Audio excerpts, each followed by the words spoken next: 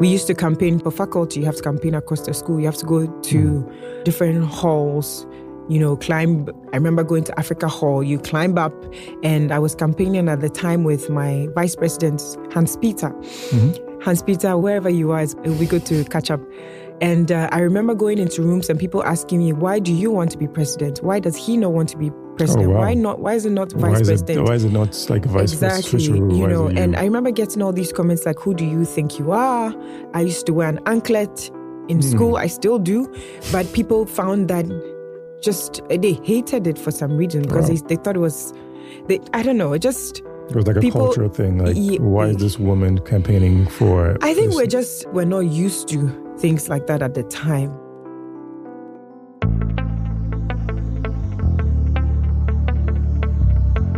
Welcome to What's Your Story, a podcast from TechNova where we talk to business people, creatives, and entrepreneurs about their personal backstories and the projects and companies that they built and are building.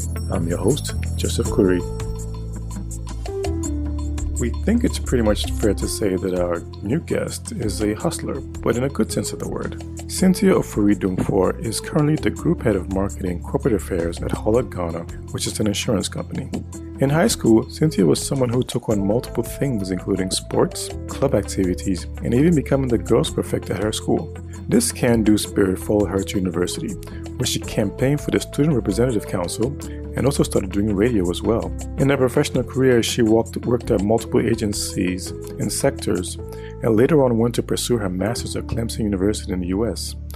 But much to her family's surprise, she decided to come back to Ghana, where she took on more jobs and eventually became the group head of marketing at Hollard, Ghana. Her backstory is a lot, but we'll let Cynthia take it from here and tell you about her backstory. Now she eventually made it to the group head of marketing at a giant insurance company. So I've always been the outgoing kid. I am extroverted. I'm actually introvert to those who know me personally. I'm an introvert to those who know me personally, but generally I'm very outgoing. And in high school, I found myself. I was in every activity possible, from sports to Writers and Debaters Club to I was a school prefect, girls school prefect. Where did you go to high school, by the way? Akosombo International School. Okay, that's where I went to.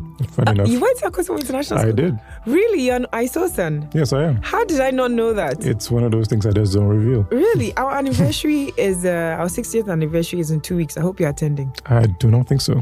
Why? You had a terrible experience. No. I had a good experience. I just didn't finish. But that's a whole other you didn't finish? Oh, you were one of those Dadabi kids that ended up in another place. No. But yeah, so okay, interesting. Funny enough to know that you went to Akosombo. So you can relate to my experience in the Yes, because Akosombo was very, very progressive in a way. We did a lot of things. We did a lot of activities, as you were saying, debate clubs. Sports. I think about drama club, sports especially. We had inter-school sports. Yes. So you were all involved in every activity there. Basically, I did everything. I played hockey, I played football. I was roaming Eastern region, Volta region, Cape Coast for all kinds of debate tournaments. Yes. I remember that in third year, we organized a fair, myself and a bunch of other colleagues. I vaguely remember how we pulled it together, but I remember that some schools participated. So that has always been my personality. And I would like to appreciate AIS for also teaching me about putting myself out there.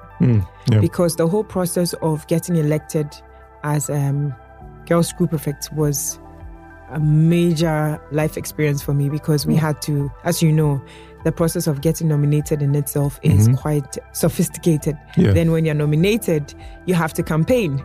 And even campaigning, getting your campaign materials together, endorsing them, going from classroom to classroom. And as you know, our school was from grade school. So all the way down there. Exactly. So you're campaigning with JSS kids, you're campaigning with high school kids.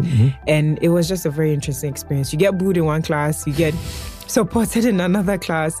You go, at the end of the day, you go to manifesto reading. Right. Manifesto reading day, you have to mount the podium and tell me your plans. Pitch to the school why you should be. Why you should vote for me. Exactly. So I loved high school. It was a great time for me. I discovered myself. Awesome. Good. So were you a science student or were you an art student? I was an art student. I studied economics, French, and history, and I forget the last one. Okay. So before you went in doing like science, the arts, did you have like a career path in mind? No. Like so it was just like... No, I always figured I'd be sort of a lawyer. You know, I thought to myself, well, you are very chatty, you enjoy the arts, you could be a lawyer. Okay. Maybe also because that's what people used to say around me. Yeah. Okay. So a lawyer. So you did everything in AIS, as you said, the Girls Perfect, everything. So when you finished, what was the next step for you? University. Okay. There was no, can I explore any other career path? Any other academic path. You finish high school, you go to university. And for me, it was very clear. I did know I wanted to go to KNUST. You knew? Yes, I did, because my sister was in KNUST. Gotcha. And I loved the idea of being far away from home. I could not see myself in Legon or in UCC and any other university. So it had to be that KNUST. was one thing I can admit to knowing very clearly that I would do. Okay. Yeah. So what topic did you go? I studied economics and French. Okay, so from the art school in AIS. Basically. So I just continued what I was doing in high school and university. Okay. And I enjoyed French in university, but I dropped it in my second year. Okay. Partly because we were asked to confirm one course. At the time, you could do double, but in my year, we were asked to confirm one. So I chose economics out of, the two. Okay. Yeah, partly also because my parents said they wouldn't pay for me to go to France. Oh. And I said, if you're going to let me go to Benin, then let me do economics. Yes, go for the closest, French country. Why exactly, because you have to do a year abroad, right? True. Yeah. Okay, cool. Yeah. Okay, so you did economics in KNUST. Yes. And what was the entire experience? Like when you were in university, were you thinking about like your career? Like if I get out of KNUST, I'm going to do this. Was it still on the law path? I don't think so. I really was just enjoying my experience. I'm someone who puts myself fully into what I do. And so university was an extension of high school for me. I came in and I put myself fully into tech, and tech, a boys' school it's a boys' school technically. And for a girl coming into a boys' school was fantastic. Okay, new experience. It was a new experience. It was interesting. I participated in a lot of activities. Okay, I remember yes. Okay. Trying things. So for instance, I joined the cadets very early first year. I quickly quit because I was like, I'm not going to be waking up at 3 a.m., 4 a.m. to be doing this. I left that in high school. Okay. And but I was in student leadership. I was in SRC. Okay. I was in the JCR. I was an editorial board member. And then I moved on. I campaigned and I won, and I was the hall secretary for Independence Hall. Okay. And then after that, I tried to move out of JCR and move into faculty. So I campaigned for the position of president for the social science. Nice. The social science faculty. But I lost. And it was a very dramatic loss because I was disqualified along the way for some very, very atrocious reasons. So I took them to court. Oh, you did? Well, I would say student court, which is more or less some kind of SRC sahindering, some sitting. And so I delayed the election for a semester. So the next semester, we finally went ahead and my name was on the ballot, and I lost amazingly. Yeah, do you think I expected that. Do you think it's because you actually were campaigning against, saying that, hey, this is unfair, so that's why you lost? Well, I don't think people were ready for my personality and who I was. That's just the truth. And at the time, it wasn't normal for a woman to campaign to be president of a faculty. Interesting. And these experiences have all led to who I am currently, because it's taught me a lot about rejection, understanding how people think and, how people approach you. And at the time, we used to campaign for faculty. You have to campaign across the school. You have to go to different halls, climb. I remember going to Africa Hall. You climb up, and I was campaigning at the time with my vice president, Hans Peter. Hans Peter, wherever you are, it will be good to catch up. And I remember going into rooms and people asking me, why do you want to be president? Why does he not want to be president? Oh, wow. Why not? Why is it not vice president? Why is it not like a vice president? Exactly. And I remember getting all these comments like, who do you think you are? I used to wear an anklet in school. I still do. But people found that they hated it for some reason because they thought it was, I don't know, it was like a cultural thing. Like, why is this woman campaigning for? I think we're not used to things like that at the time. Right. Women who lived their lives as, they saw fit. And I remember my campaign manager coming to beg me and saying that, Cynthia, one, you need to remove your anklet. And two, you need to reduce your brofusem. Oh, wow. When we go around. And, just on the whole, I don't have any bitter feelings about that because it was a great experience. I enjoyed it thoroughly. And even as I lost the day of the voting, I could have sworn that the only people who voted for me were my friends. And then that was it. That's such a unique experience. And this was like 2004? I finished in 2007. So this must have been 2006 or so. Okay. Yeah, 2006 or, yeah. Must have been, yeah. Nice. And at the time, there was a lady who had stood for SRC president overalls, and Sophia. And I remember people thinking that I just wanted to copy her. Oh, so like a copycat. Exactly. And me saying, I already had this in mind, but the SRC elections come before faculty elections, but it doesn't. Anyway, but I'm really happy to see that the world has moved along since then, that people are now accepting of women in leadership. Yeah. And even women ourselves being accepting of women in leadership, because in the past we haven't been ourselves. We haven't understood that it's possible for a woman to take the front seat, and I'm excited to see that now this is more commonplace amongst young people and in schools. Okay, that's pretty cool. I also noticed something that while you were in school in K University, you were actually doing also radio. Yes. So what was that experience like? How did you go from, okay, I'm going to campaign for all this stuff, but also do radio as well? Because I have a degree in doing plenty things at the same time. So how did you even get started with? I think I got into radio by accident because someone dragged me along to the radio station at the time called Focus FM. And I just have these memories of hanging around Focus, and one day they're like, oh, come on, you should come and do this program. So I hosted 2 shows.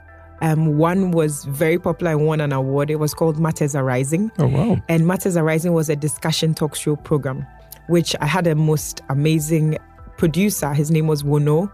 Wono was very popular in the school, very interesting guy, but Wono got me the best guests. So sometimes the show will be very, controversial with the representatives from TAIN and TESCON, that's political groups. Okay. And then sometimes just, listening to people who are influential. So my best interview or discussion program was with Andam, and he was the vice, what's it called? The VC at the time. Advice, yeah. Yes, he was a VC at the time. And that show was just a great interview with Andam.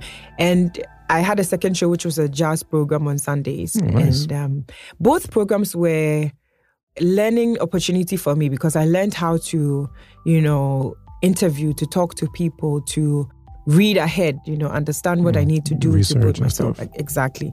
And then also hearing the feedback from listeners was quite encouraging and exciting.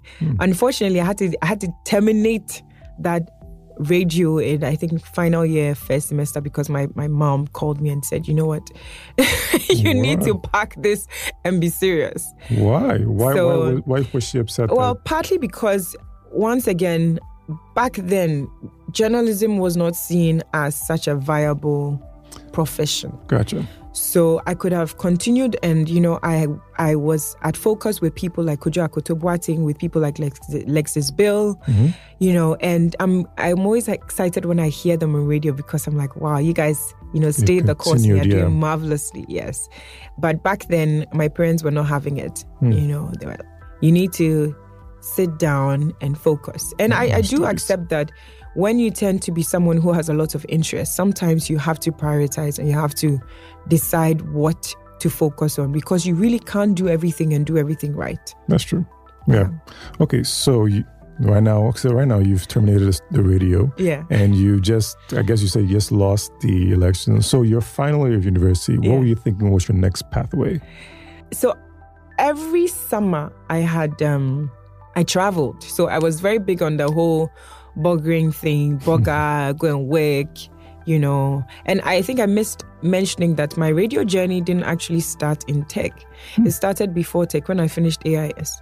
Okay. So a friend and I, because I'd always listened to radio and enjoyed radio at home. Okay. So a friend and I actually walked to multimedia, to Joy FM at the time, to try and get some kind of a job at multimedia. During the long break between high school and uni. Yes, exactly. And she ended up getting a job, actually. She ended up getting a job as a PA. And she was there for quite a long time, going to school and working and all of that. Okay. But I didn't get a role. I remember one time I walked in and someone I met later in my life, actually, who I worked with later, Ofori-Dwumfuo. I always joke about this with him. You know, I walked in and I was like, oh, you need to hire me because I think I'm great. And I'm sure he was thinking, who is this small girl? This person? You know, and he thrust a piece of paper in my hand and he said, read this. And I think I was so stunned when he asked me to read this that I probably just I just messed it up. Exactly. I messed it up. But funny enough, after I started tech, they called me back for an internship. But I was traveling and I was like, I didn't come bugger. Okay. I'm going. So I never made it. So I never pursued that, partly because I was too busy traveling out to work and make money. Another significant aspect of my life that I think has also influenced who I am, because it continued that trajectory of the hustle. So after school as well, after high school as well, I got a job working for Woodin. And nice. Yes. And I actually remember taking a trotro all the way to the Woodin. I forget what the name of the company is now, in Tema. Taking a trotro, we lived at Kandai, taking a trotro all the way to Tema and finding my way at their main office and insisting that I wanted to see whoever was hiring, that I wanted a job as a shop attendant at Woodin. And so I dropped my CV there. In fact, I encouraged my friends to do that as well. So another friend of mine. So your leading is like, hey guys, let's go do this. And eventually, I didn't get a job immediately at the Osu shop. I got a job back then. They used to do trade fairs. So they had a Woodin shop in the trade fair. So I got a job there first. I think I did 2 trade fairs or so. Was it? Well, 2 times there. And then they moved us to the Osu shop where I had wanted to be. So that whole hustle mentality was very strong. At the time, I didn't recognize it as that, you know. You just wanted to work and get experience. So kind of doing that, I want to do everything at once and just see where it goes. Exactly. So university as well, because I was also, I had family in the UK. It was easy for me to get to the UK, you know. Don't quote me, but my first summer I was working with my sister's papers. And, you know, the usual hustle thing, you go, you get a job, you make money, you come back home, you have extra money in your pocket. By the time I was in final year, I was paying for my, hostel. I paid for Brunei myself. You know, I had money in my pocket that I had earned myself. And once again, I didn't recognize it at the time as a life-changing experience. It was just something that I was doing because everybody around me did it. Or maybe because I'd been exposed to it. But I think that it also helped me to be more exposed and better suited for the working world when ultimately I was done with my undergrad. Yes. Yeah. Okay. So you've been going to countries like UK, getting jobs, getting more experience and exposure, and then working at Woodin. What was that experience like? Was it a long, time? Did you work there for a while? We didn't know. It was not that. I don't think it was that long. Now I can barely remember, but I don't think it was that long because we ended up in school. So once we went to tech, all of that all of those jobs ended. But then once I started tech, then it became every summer I'm planning towards traveling in the summer. So of course your parents will probably pay for your first ticket or 2. And then your next trips, as you're in school, you're thinking about how you're raising money. I remember one summer I actually borrowed money to buy my ticket. To travel. I told my parents I'm going. I borrowed money. The first thing I did when I traveled was earn the money back and return and pay the person back. And, you know, I did all kinds of jobs. I did McDonald's, I did Burger King, worked at the till, I did catering, I did crowd control. My favorite is crowd control. Yeah, you're really doing everything. Crowd control, because here I was this skinny girl. I mean, I'm still slim. And I was even skinnier back then. Skinny girl in this huge reflector jacket, you know, and we are there at concerts and, you know, we are controlling the crowd, directing people, like, you know, when there's trouble, you know. Just barking at people, exactly. Don't go here. It was highly, highly entertaining. And, you know, things like waiting weddings, I remember. Oh, you also waited weddings? Oh, I did it. I guess the only thing I didn't do back then, because it was a joke, I mean, that was always the thing, was I didn't wash dead bodies and I was never formally a cleaner. But for those who did it, look, good for you. But for anyone who used to bug out during school, you know the hustle. When you get in, you're like, where can I find a job? Just to get money, to get money in my pocket. All of those of us who traveled used to maintain a good network of where's the next job? Where can I be hired? Yes. How do I get that? And you're pushing your CV out to many places. You are getting rejected. You learn how to augment your CV, and when you get there, also adapt to the environment so that you can keep up with the job itself that you've managed to secure. And at the end of the day, there's fulfillment in seeing that you've earned money.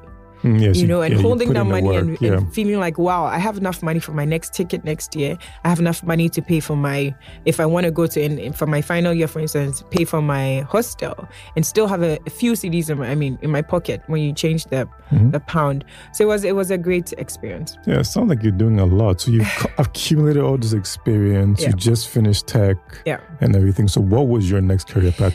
I wanted to live in the UK once again because my sister is British. Okay. And I thought, hey, I'm going to follow him. And once again, we are all influenced by older siblings. So I said, well, she is in the UK. I'm going to go too. And follow her, yeah. And I've been coming to the UK, so I might as well just continue. So I spent almost a year after school. Well, no, not a year. Less than that. I traveled to the UK. I got a job working with... I was a pharmacy liaison. It was quite a nice job. It was in Walthamstow. And... the head there was Ghanaian, actually. Okay. And I actually got a job with Barclays. But the problem was I couldn't get my work permit sorted out. Okay. So I hit the road and I was like, what do I do? For a lot of people who find themselves in that scenario, they either stay and hustle and figure out something, or they come back. And I just said, I'm not about to be on this end of hustling, and I was very conscious of the fact that I wanted some sort of a career. I didn't know exactly what I wanted at the time. You still didn't know what you were going to do with future? I honestly, I tell young people who feel that they're a bit confused that it's normal. There's nothing wrong with it. I felt like that. So I came back to Ghana and then I did my national service late. I think I probably started in February or was it late January. I did my national service at the Ministry of Communications. Okay. Which was also a great posting. Most people have a terrible time working at the ministries because they feel like they're just sent to buy beans and plantain. Basically errands. Become an errand boy, errand girl. Exactly. Maybe I was just lucky, but I found myself in the IT office with a gentleman called Joe T. And I don't know, maybe I was lucky because in Joe T's office, nobody could come and send me anywhere. And, he gave me some interesting work to do. I remember I worked on an intranet. I'll be very surprised if that intranet is actually functional right now. It's been obviously since 2008, but I worked on the intranet. And then luckily for me, I got put on projects. So I remember that we organized some sort of a communications conference at La Palme for all African countries. So that also exposed me to the art of event organizing. Okay. And I remember meeting a Ghanaian woman who was part of the organizers from the organization. And, I was like, I like this woman a lot. I like her energy. I like what she's doing. I'm interested in it, but I didn't really think that I was interested in event organizing. I just thought I loved what she was doing. Yeah. And I was also lucky to do things like procurement. I think it was just, that expression, Boba job. So I was lucky because I actually worked. Unlike other people at the ministries who don't really do it's kind of more very laid back. Exactly. So I did a lot of work at the Ministry of Communications. It was a great exposure. However, I knew that I couldn't work in government because I didn't like the general pace of work. Like the bureaucracy? Sorry? The bureaucracy of it? Yes, the bureaucracy also, it just felt like a bit slow. I just felt I wasn't a right fit. So I didn't think it made sense to pursue that. Okay. So basically you did I guess you did your 1 year national service. Yes. And then what was your next step after that, since you didn't want to work in government? So the next step, I wasn't sure what I wanted to do. So I found myself in a place that most young people find themselves. What are you doing? What are you applying for? What kind of job do you want? And at the time, a lot of my friends were trying to get into the bank. Yeah, the banking was a big deal. Yeah, exactly. I knew I wasn't too excited about the bank, but I still said, let me just give it a shot anyway. Okay. So I applied to a few banks. Where else did I apply to? I think I just spread my CV around. But what struck me was this. I remember that when I was going to do my national service, every day when I'm driving to do my national service, I used to drive my mom. We would drive past this small consulting firm called Shobel. Showbill. Yes, it was somewhere along the. What's this? No worries. It was somewhere in Cantonments thereabout. So we'll drive past it, and I just find it so interesting. So by the time I finished my national service, I picked my CV and I sent it to them, and I was like, I don't know. Let me see. Like maybe something come out of it. Exactly. So then I dropped my CV there. And I remember at the same time too, I did interviews. I did recruitment days for Meltwater. At the time, before they entered the market, they were trying. Wow. Yeah, so before they became, they established Mest here. Yeah. So I actually did that with a friend and colleague, former colleague of mine who ended up getting the job and moving to SA with them. I didn't get the job, by the way. I went all the way to the end, and I don't know, they didn't like me. They didn't hire me. And then I also tried to get into Emirates. Oh, I know that was interesting. I remember my mom said, "Listen, they are doing a recruitment. They go. You like traveling? Go." Was there a specific job? Like, was it flight attendant? No, a flight attendant. Yes, really, flight attendant. And I knew a few people from AIS who were actually in there. Nice. So I show up at the recruitment day, and already I'm thinking to myself, I think I just felt a little better than the job. I mean, let me be honest with you. The flight attendant is not necessarily. I know, and but then when I got there, I had a healthy respect for the job, because the recruitment day was a very rigorous recruitment day, and what we were exposed to made me understand that it's not a glorified waiting job. It's a lot more than that. Mm-hmm. Everything from the health and safety to the procedure, you can't just do that job. And at each level, they'll eliminate a few people. Yeah. So I made it to the end, and I was so certain I was going to get that job. Nice. Okay. I was certain, and I was there with another AIS lady, in fact, and they asked us to submit our photos, and then they said they'll get back in touch with us. Okay. In the meantime, I was still getting into. I had just, I think, started with Showbill Consulting, because I got called for the interview, and suddenly here I am working in a consulting firm, institutional reform and management consulting, as a junior consultant. So in the meantime, I was like, okay, let me see, maybe I can end up working for Emirates and I'll be traveling and all of that. And eventually I got the email that said, you have not been selected. I was so bummed. You were? I was so sad. I was sad because I thought that, how could they reject me? I think I was so sharp. You were perfect for the role, so why didn't I get it? I was so sharp. I mean, during the recruitment day, all the answers, I gave the right answers, blah, blah, blah. Or was it that my pictures were not good enough? Maybe I was not, But I think the rejection was good for me, because you do need rejection. There's something about rejection that helps you to sit back and check yourself. So, and luckily for me, I already had a job, so I just stayed in that, and then that was also another very pivotal experience for me at Showbill. So how long did you stay at Showbill for? Was it 2 or 3 years? No, I don't remember. Oh. I was there till 2010 when I went to grad school. Okay. Yes. And working at Showbill, I worked under PMC, Phyllis Maria Christian. And PMC she was my first real boss. First real boss, in the sense that even when I was working in the UK, it wasn't the same. Here I knew that at Showbill, I knew that, wow, my life is really on track now. Right. Now, I mean, obviously, I'm a very junior member of the team, but now I feel like I'm doing something, because we're working on major projects for Millennium Development Authority, where, as a consulting firm, you're also pitching all the time. We're developing proposals, contributing to proposals for all sorts of international projects and government projects, and getting to execute them. So I was lucky I remember we did a baseline survey of certain courts, and we had to travel around the country, sleeping in janky hotels, and scribbling down decades old data from these books. Yeah, the manual books. Exactly. Yeah. So it was a great experience for me, also because PMC is, how do I describe this amazing woman?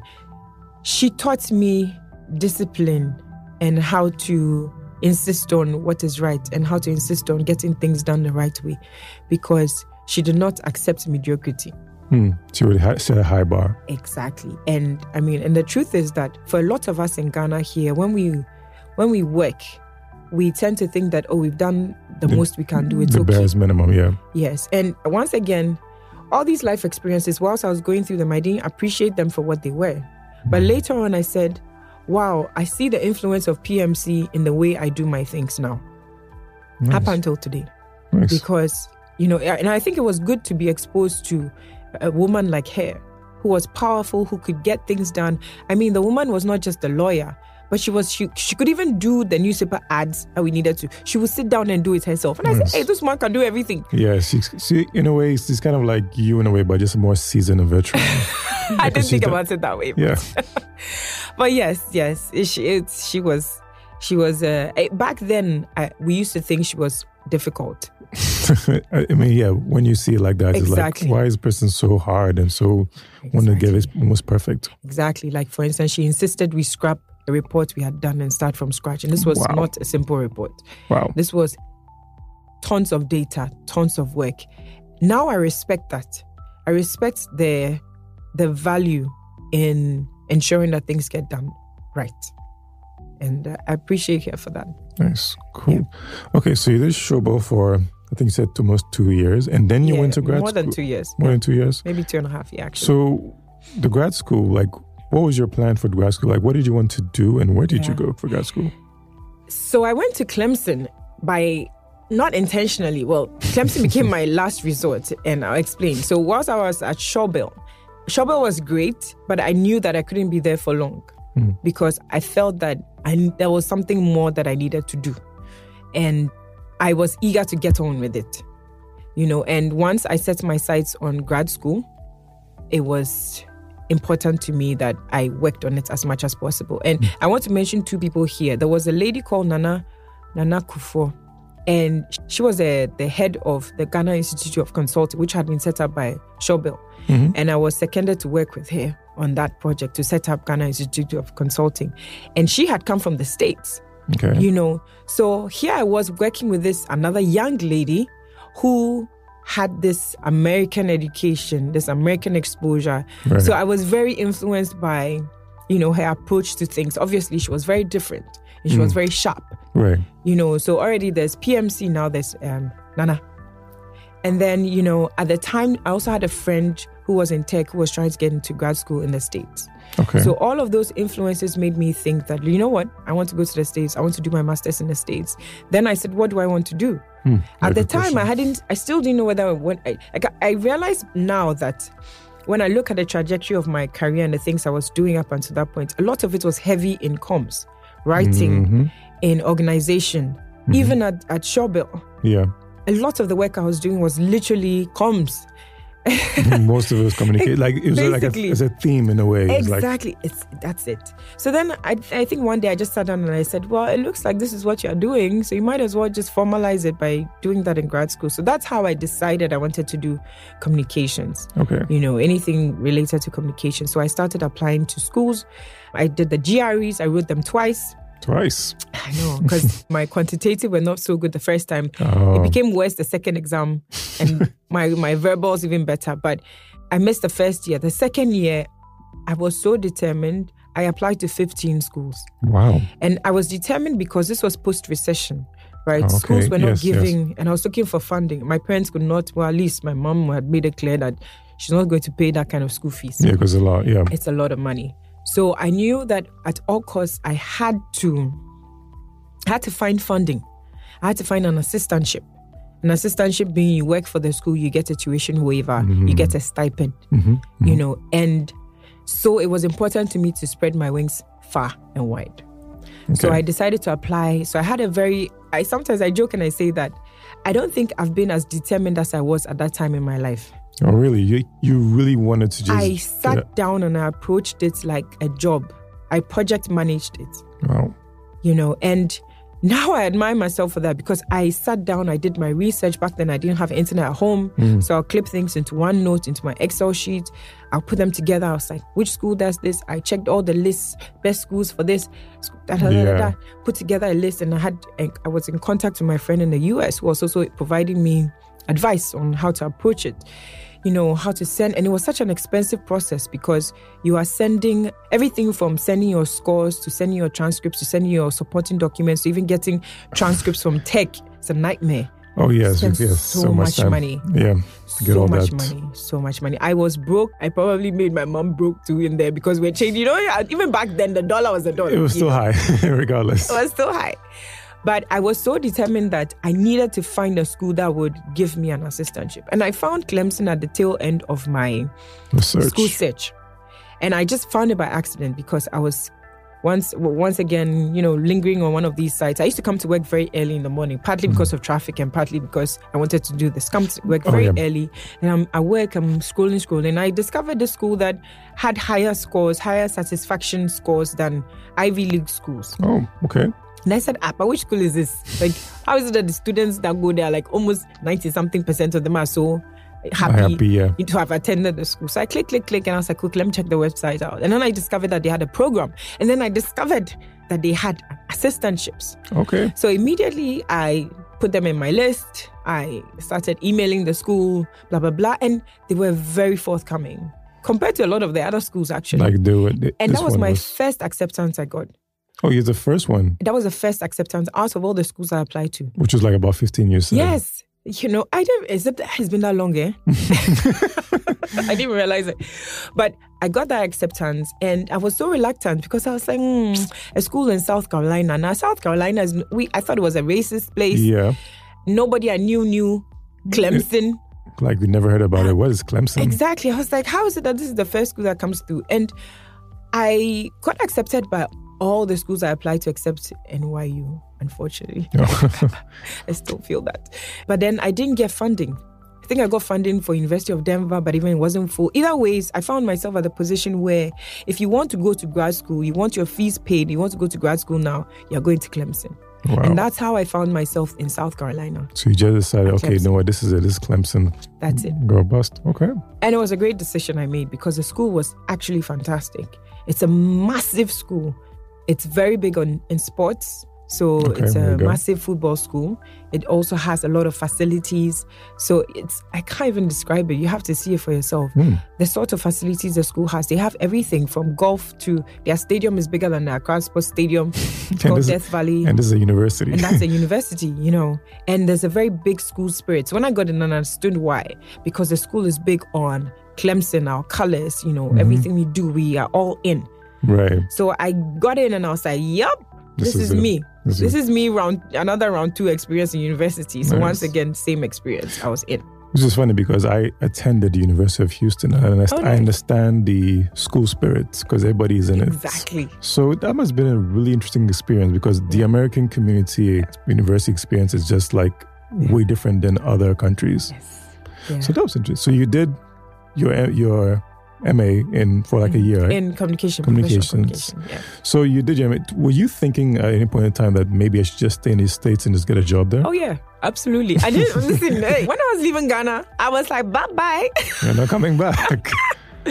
I was like, see you later, alligator. I'm not coming back. I thought I was going to do a PhD initially. Oh, wow. You wanted to do a PhD? I wanted to do it. When I started school, the intention was to do a PhD. By the time I finished my first year, I knew I couldn't do a PhD because school is hard. Yeah, it's a lot of work. It is hard because, especially in the US, as you know, having been to, you either publish or perish. So part of school itself, even for masters, you have to publish things. You have to participate. You have to do this. And I was teaching. So that's where my academia experience came in because as part of my tuition waiver, I had to teach. So I was teaching undergrads, I guess, our version of com skills, accelerated composition. So I had 2 classes that I was teaching. And then I had all kinds of side gigs on campus, teaching athlete, all kinds of things. So you're doing doing everything at once again. Exactly. But this time, like with sense, because for instance, I got a job at one of these international living and learning communities, which gave me a free apartment second year. Exactly. And then, because thankfully master's programs, the classes are in the evening, it leaves you with the daytime to do a lot. Okay. So I even used it to work a PR agency in the next town called Greenville. Nice. So I used some of my free time to work there. So I maximized the experience because I knew I was like, I'm not getting money from anywhere. So I have to make sure that I'm making as much as I can within the period that I have. So you brought that hustle experience all the way to Greenville. Okay. Basically. And so I realized that PhD was not for me also because I felt like I would be left behind. So all my friends I knew were already along in their careers And I have to be honest, I felt that peer pressure where I was like, I don't want to be in school for so long, and school is not easy. Yeah, it's a lot of studying. I can't see myself, exactly. I can't see myself really teaching, researching, doing all this. And so I told my parents, and they were very unhappy with me about it. But I stuck with it, and I said, I don't think I'm going to do school again. I'm done. I'm done with PhD. If I'll do school again, maybe MBA. Okay. So I tried to stay in the US after.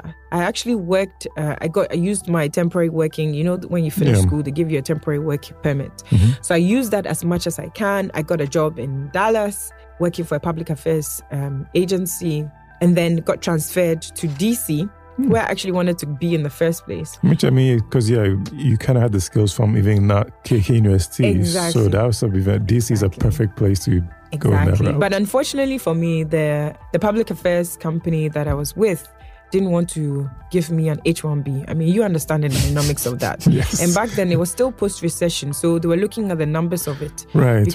Hiring H-1B requires expense. It does, yeah. And at that level, they're like, okay, is this person a senior person? Yeah. It's not like tech. When you're in tech, that's different. It's easy to hire tech. True. We all know when it comes to H-1B hiring season, it's like the accounting firms and the tech firms who come and collect all the H-1Bs and and just take them all. Exactly, take them all. Yeah, so I was planning to do my MBA, and then I said, you know what? When I finished, when I was working with a public affairs firm, I realized that I'm not going to do my permanent work permit. So I moved to American University of Washington College of Law, the law school. Okay. That's where I was exposed to digital marketing. So I was doing digital marketing for them, and they too said they couldn't give me the permit. The H-1B. Exactly. So at the time, my friend was like, oh, I'm working on something in Kumasi, and being the spontaneous person that I was like, okay, I'm going to Ghana.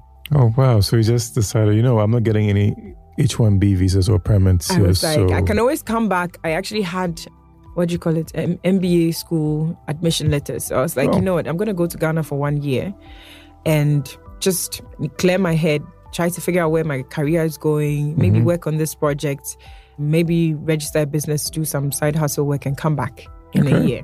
In a year. So you gave yourself a year. Yes, I'm still here.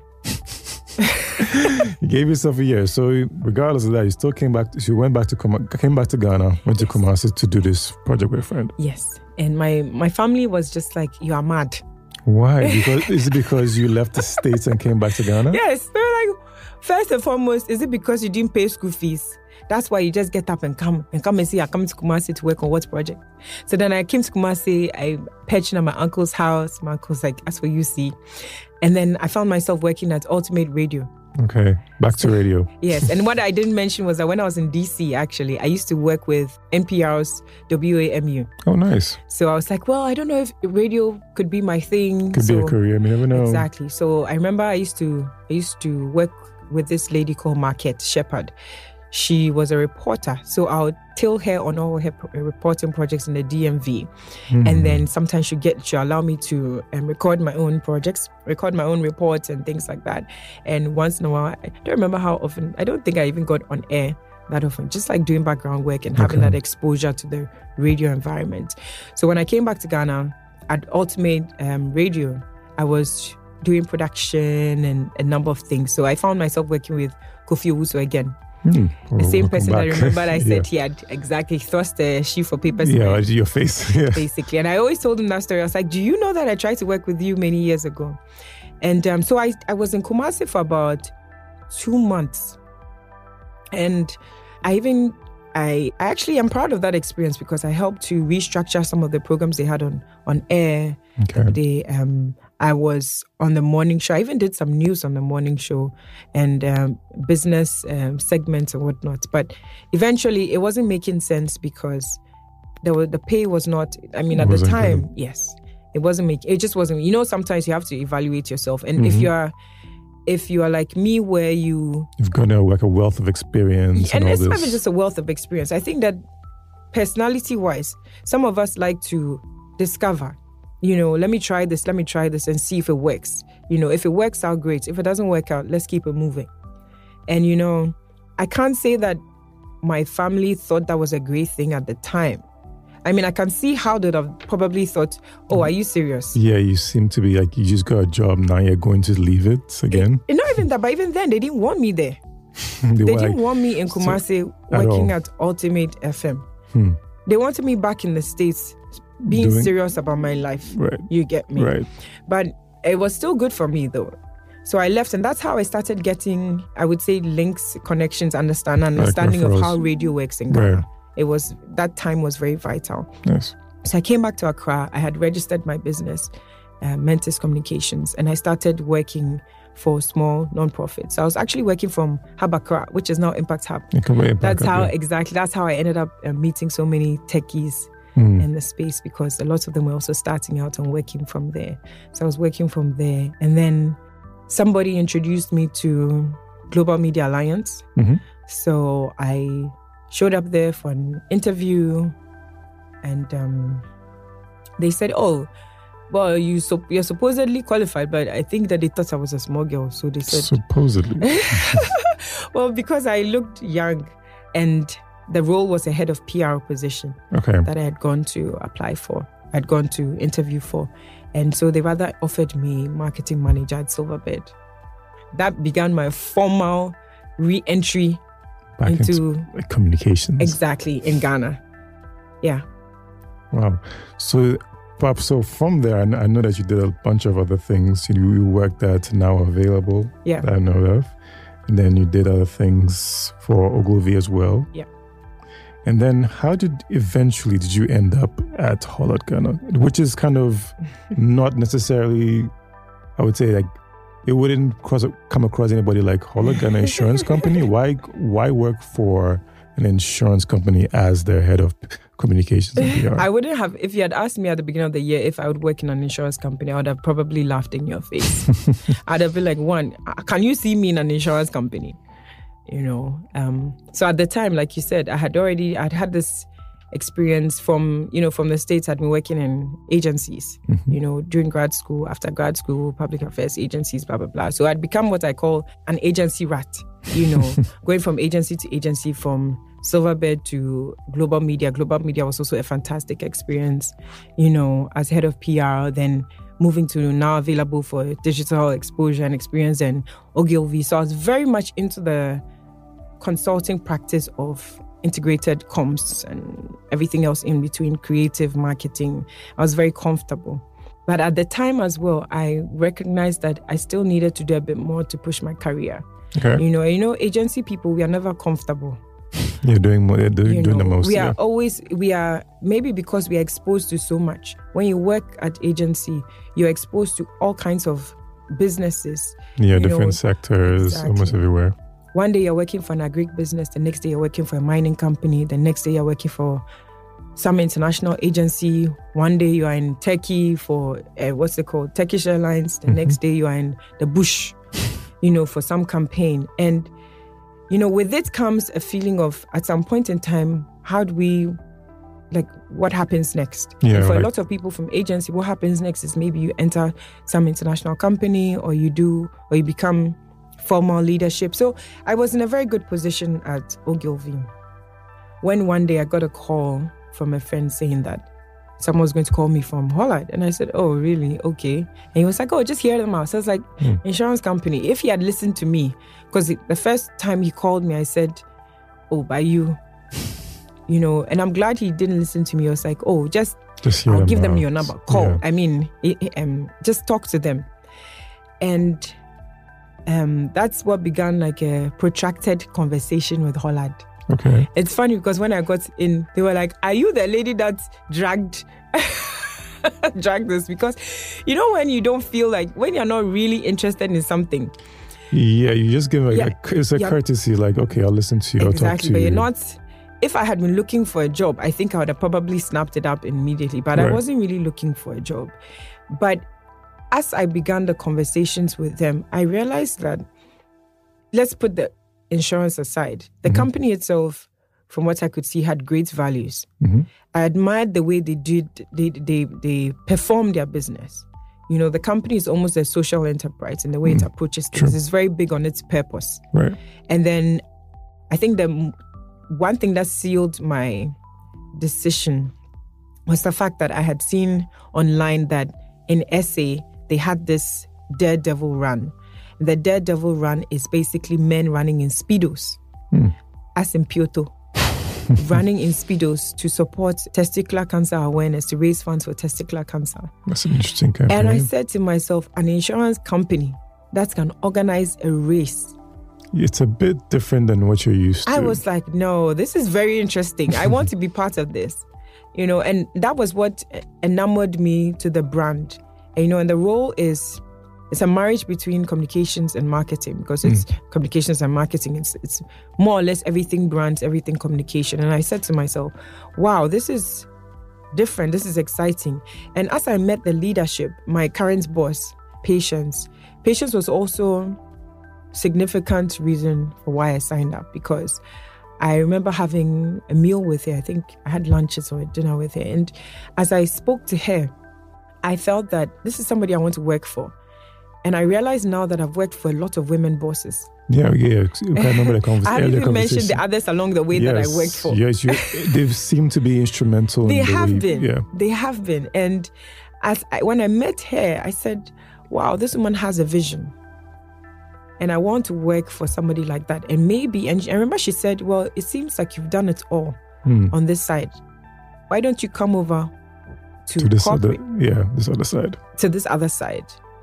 And then really round out your career experience. And, so she was very wise in what she said to me, and she also allayed my concerns about me not fitting in, because I was genuinely worried about that. I have colored hair, I don't want to wear a suit, all of that. And she said, well, the company is not like that in the first place. Come and be yourself. That's good. Exactly. So if you think about it, leadership is very important, because if you have the right kind of leaders, those leaders will recognize the right talent to bring in. They understand the goals of the institution that they are working for. And then not just the goals, but also the vision, where the institution wants to be and what is required to get there. And sometimes you bring on board people who may not necessarily look like it immediately, may not look like they're a perfect fit for that. But then when they come in, you understand that they fit in. And for me, that was my experience. I came in, and when I actually was onboarded, I remember thinking to myself, oh, I get it now. Because they take themselves very seriously. No, they don't take themselves very seriously, but they take their work very seriously. Yeah, what they're trying to, their mission and their vision. Basically. And that is how I live my life. I don't take myself too seriously, but I don't play with my work. Right. And it made sense at that point that the company may be in insurance, but they still allow their vibrancy, their creativity to shine. And I said, well, that's a great fit for my personality. And I'm happy to see that it has worked out in the last 3 years since I've been there. Nice. And it's been a fantastic journey working with Hollard. For me, the experience working for Hollard has been being front and center, owning the brand. As a consulting person in the past, as an agency rat, as you know, typically this job is behind the scenes. Yeah. You're getting things done. You're used to always being behind the scenes. You're used to helping people to achieve the limelight. You're used to pushing others. And then suddenly I found myself in a space where now I'm in the limelight. Yeah, you're in the spotlight. Now I'm representing this brand. Now, if this fails publicly, my name is on it. Yeah. So it's you. They're looking for Cynthia. They're looking for the agency. Looking for Cynthia, who heads this brand. Exactly. And it was, I think, the first year was very anxiety-inducing for me, because I had a lot of pressure, maybe self-inflicted pressure. Just trying to make it work, trying to do my job, actually. Okay. Yeah. Okay. And I'm sure you got over that hurdle very quickly. Well, yes, I got comfortable eventually once I found my feet, but because obviously I had to learn how to work in corporate. Right. Coming from a more, I would say relaxed, agencies are different. Yeah, it's almost like a startup in a way, agency. Everything's moving fast. Corporate is more structured. Corporate is more structured. Also understanding how corporate works, understanding how to get things done within the constraints that you are faced with. It's been a great learning opportunity for me. And I'm also proud to work with some really fantastic people, because the team there is better than I could ever ask for. Awesome. And leadership. Okay, so this has been a really good conversation. I think we're just going to wrap it up quickly with last couple of questions. So, all the things you told me about your hustling days, university days, going back and forth, US, UK, all that. Do you look back sometimes and think, okay, maybe at this part of my journey, I should have done this, or I could have done this and not done that instead? No. So I say no, not because I haven't done silly things in the past. I have. I've done stupid things, but I think that's the beauty of my story. I think the beauty is the person I am right now is a result of all the mistakes, the result of all the mishaps, the rejections, let me figure it out. And I think that the reason why I am good at my job, if I say so myself, is because I come to my job with a complexity of perspectives. Having been exposed to so many things, so many experiences, I think that's the beauty of being in this role that is two different business units, marketing and communications. Right. And I don't think I would do anything differently. I don't think I would do anything differently at all. I mean, it was painful at some point. I questioned myself a lot. Right. Your family was also saying, what are you doing? Exactly. But I have to be fair to my family as well. They really just let me do whatever I wanted to do. Right. You don't get that with other families. They're a lot more insistent on you staying in the straight and narrow path. And my family was, you want to do it, you are determined, okay, go ahead. Right. And do it. If you hit the wall, you hit the wall. Right. And sometimes I also think that we need to let people hit the wall. True. Get out of the comfort zone. And for young people who feel they don't know what they are doing, sometimes just go with your gut. And when I look back, I realized that my career has really been me going with my gut. Okay. Going with my gut, I feel like this is a good decision to make. Let me explore it. Does it work out? Yes. There are people who I think I'm a little jealous of, people who all their lives knew what they wanted to do, and they pursued it doggedly. Right. I want to be a doctor from childhood, and I am a doctor today. I think that's an amazing thing. That has not been my story. It's been even now I don't know what next. Okay. But so I think you mentioned about trusting your gut. Yeah. But if you had to give maybe another piece of advice for people listening to this podcast, maybe young people, entrepreneurs, people like that in business, like what other piece of advice would you give them apart from trusting your gut? I think the world is truly your oyster. It sounds like a cliched statement, but I can't imagine what I would have done if I was coming of age in this world. You can sit in Ghana and get a job internationally without even trying. True. Yeah. All you need to do is blast some LinkedIn messages and, reposition yourself on socials. I mean, I'm terrible at socials, but if you really know what you want to do, you can decide to craft a personality, craft a whole universe of yourself that you can push to people anywhere. Mm-hmm. So my advice to people now is stop thinking within the small spaces that you're in currently. Your world is not just Accra. Mm-hmm. Your world is not just your church and the places that you're in. The world is bigger than that. You are privileged to live in a world that is accepting and open. And COVID leapfrogged, fast-forwarded that opportunity. Yeah, true. So why not just give it a shot and see what happens next? And that was Cynthia Ofori-Dwumfuo, the Group Head of Marketing and Corporate Affairs for Hollard, Ghana. Thanks everybody for listening to the show. And again, don't forget to like and share with your friends. Thanks for listening. See you next time.